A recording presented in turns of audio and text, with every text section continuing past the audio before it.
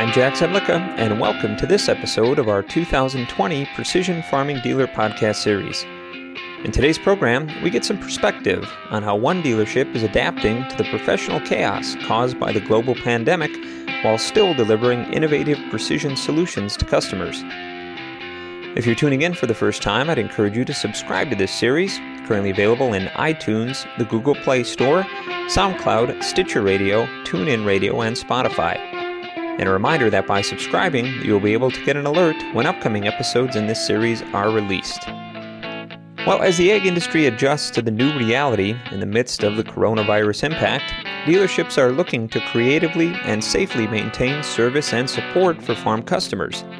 Arizona-based Stotz Equipment, a 25-store John Deere dealership with additional locations in California, Colorado, Idaho, Nevada, New Mexico, Utah, and Wyoming, is one of many operations that have modified store policies to adhere to social distancing recommendations. Changes implemented by Stotz Equipment in response to COVID-19 include travel restrictions, employees being asked if they're not feeling well to work from home if possible, and limited exposure to customers, requiring scheduled appointments with customers and permission to come onto the farm. In today's Precision Farming Dealer podcast, we share excerpts from my conversation with Lane Richens, Precision Ag Manager, who discussed how he and his team are communicating internally with each other and with customers while also delivering innovative solutions.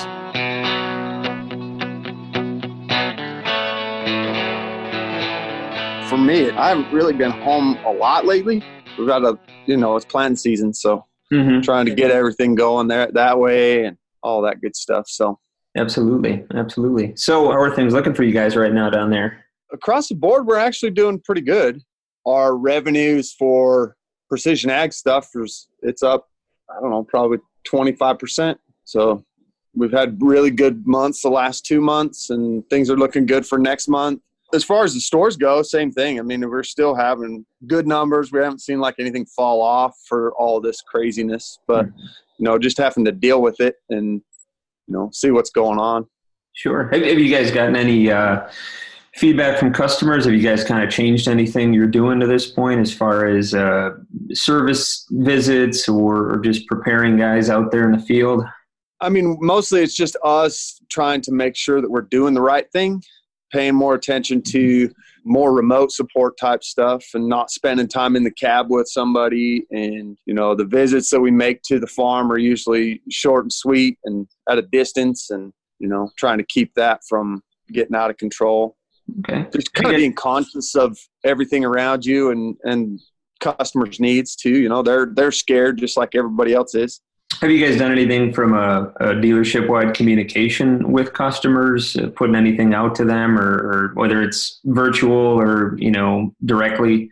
Yeah, so we've sent out several different emails to all of our customers. Then there's posted signs everywhere. All of our stores have changed everything in the store. So that they've moved the parts counter. So the parts guys sit behind the counter, but they've moved the table 10 feet out, basically. And they put a table out 10 feet and put kind of tape up everywhere to try to help customers understand, stay where you're at and keep a safe distance. And kind of made it like you see it all the rest of the stores, Gotcha. You got marks on the floor. Here's your 6-foot mark waiting in line and all that good stuff. So Right.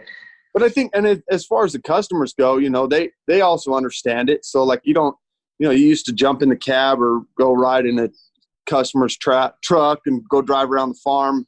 Now you're riding in separate trucks. And Sure. Have you guys seen anything from a supplier standpoint? Probably not so much with Deere, but, any of the short line or precision companies you guys deal with, any communication with them on snags or challenges they're facing as far as, supply, demand, anything like that? We're seeing some tough times like from Ag Express and some of those other short line people, like getting parts. I would say right now, mostly we're having trouble with Ag Express just because I think they're loaded with a lot of work out of the Midwest. And I think they're short on trying to get parts and stuff from China and wherever. Mm-hmm. Gotcha. Okay. But as far as that, the rest of it, I mean, we haven't had a lot of problems. Everything else seems to be okay.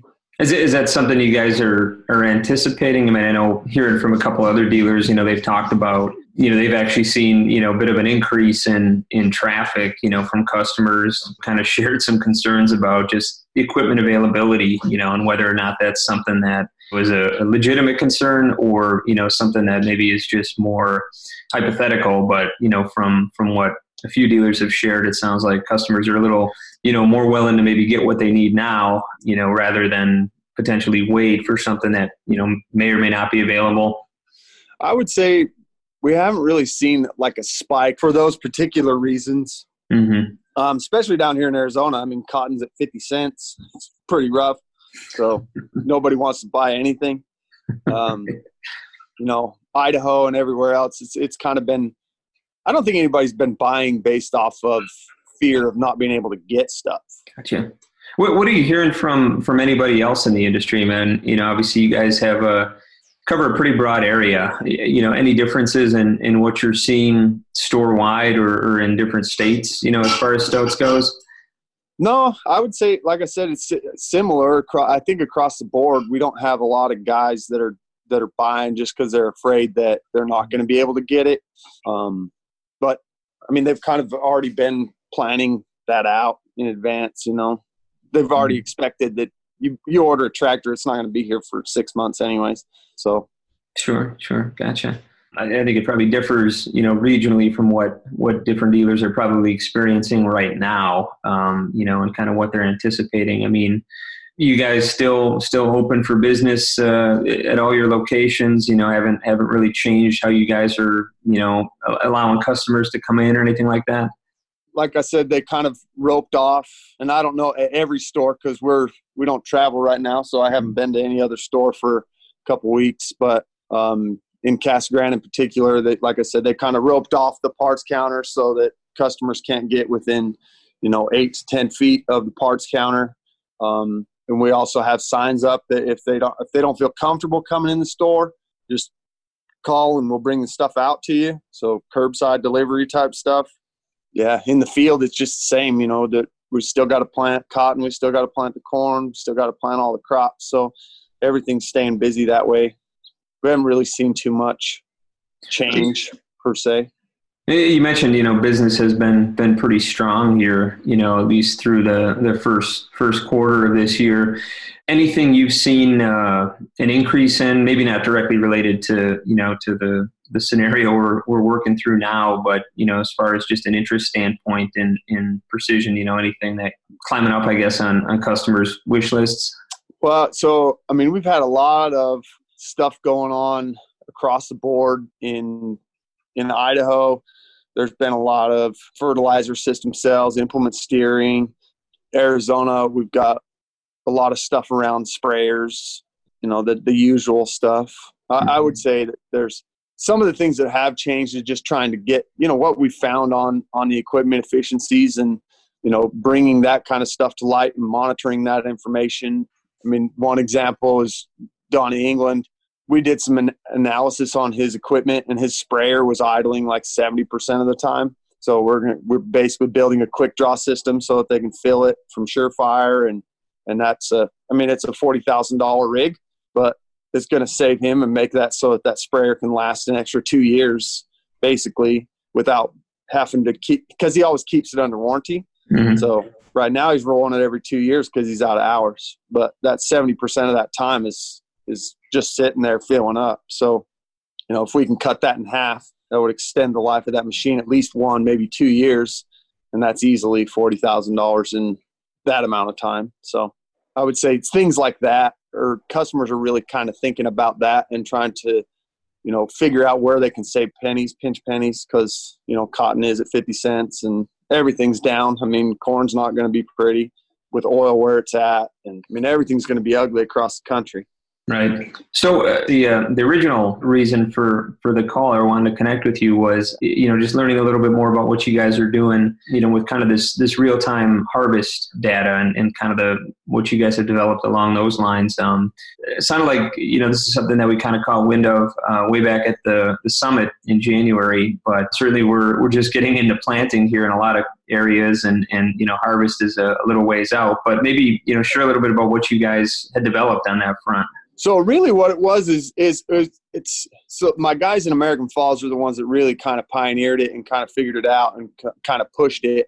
But we're working to try to scale that a bit and make it easier. But really it was about proactively monitoring what's going on using all the tools that are available in John Deere. Like using JD Link to monitor all of the combine settings, using JD Link to monitor speeds, and then taking that information and basically packaging it up and putting it in an email and sending it to the customer. The customer has all access to all that information, but it's a fire hose, right? And what happens when the farmer gets out of bed in the morning? He gets slapped upside the face with something that he didn't plan on doing, right? It always happens. So sending them that email at 9, 10 o'clock in the morning saying, hey, this is how yesterday went. Here's your most efficient machine, and this is what his settings were on a combine. So let's go adjust the other machines so that they're running the same settings as this combine is. And so they spent a lot of time with customers just keeping that information in front of them. And from that, we started, one of the customers started at about 9 acres per hour. And by the time of the end of the season, by monitoring their machines and kind of pushing their guys and kind of showing that information to the operators, they got up to around 13 hours per machine. 13 acres per hour. So that was a big improvement over the course of one harvest season. So now going into next year, you've already got those benchmarks of here's what you did last year, and then taking that information and then sharing that with other operators saying, okay, now we have all these combines and we have access to all these 780 combines. Well, the best of the best is doing this speed and these settings. So let's look at your settings. Let's look at your speeds. Here's the top 3 machines in Stoats equipment, and here's where your machines are versus those top 3 machines. So then they can kind of compare themselves, and a lot of times, they don't know that they're not performing as well as their peers per se. And that's where I think sharing that information with our customers is what really made a big difference.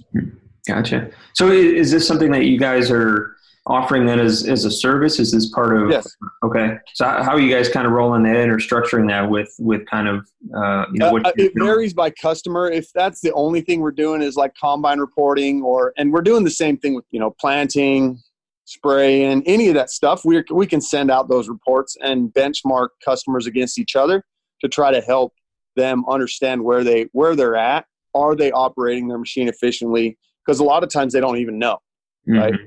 They think everything's fine, but when you see somebody else doing better, then you know that there's room for to improve your operation. And so, like the customer that's just doing like benchmarking, there's a fee for that. We usually charge per machine basically. So if you have 4 combines, you're going to pay, I don't know, I think it's about $1,000 a machine. So. Okay. What kind of, uptake have you guys had in that program so far? So the first year up in American Falls, he had probably 4 or 5 customers that were in the benchmark. And I would say he's going to have this at least the same. And he's added some more of the planting reports, so they're monitoring that. So we've had pretty good uptake, and a lot of guys are actually interested in it because it's never really been talked to them about this kind of stuff before. One, because we didn't really have the tools, but Deere has the machine analyzer now that as a dealership, we have access to all the machine's information, so we can kind of help and we can view it all in one place. So it wasn't easily accessible. So what we're doing this year is we've actually, with our Leaf team, we've kind of developed an API with Deere. So we're pulling all that information into different tables and then using Tableau to create those reports and basically automate some of those reports. So it'll be easier for us to get that information. Okay. Perfect. Yeah, I mean, is that something you're anticipating is going to expand then to other locations, or is this kind of a slower rollout as far as No, it's expanded to other locations. Okay. It started in American Falls, around combines, and I mean, all of our locations are doing somewhat, kind of starting to get customers on that. I did cotton pickers this last fall in Arizona, so we were doing daily reports for cotton pickers. And then obviously the customers that we have already on a data package, where we're doing all their data management, that's included. It's just added to it. But the customers that aren't, it's been a good opportunity for us to, hey, let me start doing some combine metrics or some planting metrics. And then, oh, hey, now you see this data. Let's start getting a clean data. Let's start editing and making sure that we got setup files. And it's just kind of helped bring awareness to some of the values that are out there in collecting data and in the precision ag space. So it's obviously just brought more awareness. Perfect. No, it sounds like a good program that you guys are probably going to be able to build on here. I mean, pretty comprehensive. I mean, there's, like you said, I mean, nowadays, you need kind of that real value attached with any of these services. So, sounds like that's something, again, certainly there's interest in among your customers, and there's an opportunity to show them, kind of real value. You had a couple of good examples there of things that you've already showed, customers. So yeah, that sounds great. Yeah. So that's been the main focus, is just trying to keep, and the reporting piece of it's just really been beneficial to the customers because, like I said, they have access to all this information, but they get out of bed in the morning and they have great plans for the day to try to do all that. And then it just changes. Mm-hmm. Something happened, and I got an operator doing this or, whatever, but having that information sent out to them every day. Here's what's happened on your farm yesterday. Just quick and easy for them to read through, not having to find the data themselves just makes a big difference. Well, thank you, Lane, for sharing your perspective. And look for more coverage on how other dealerships are navigating the coronavirus pandemic at farmequipment.com with recaps from different operations. You can also keep up on the latest precision farming news impacting your dealership by registering online for our free e-newsletter. And be sure to follow us on Twitter at PFD Editors and on our Precision Farming Dealer Facebook page. Well, I hope that you'll join us again for the next episode in our 2020 series. For Lane Richens, Stoats Equipment, and our entire staff here with Precision Farming Dealer, I'm Jack Zemlicka. Thanks for listening.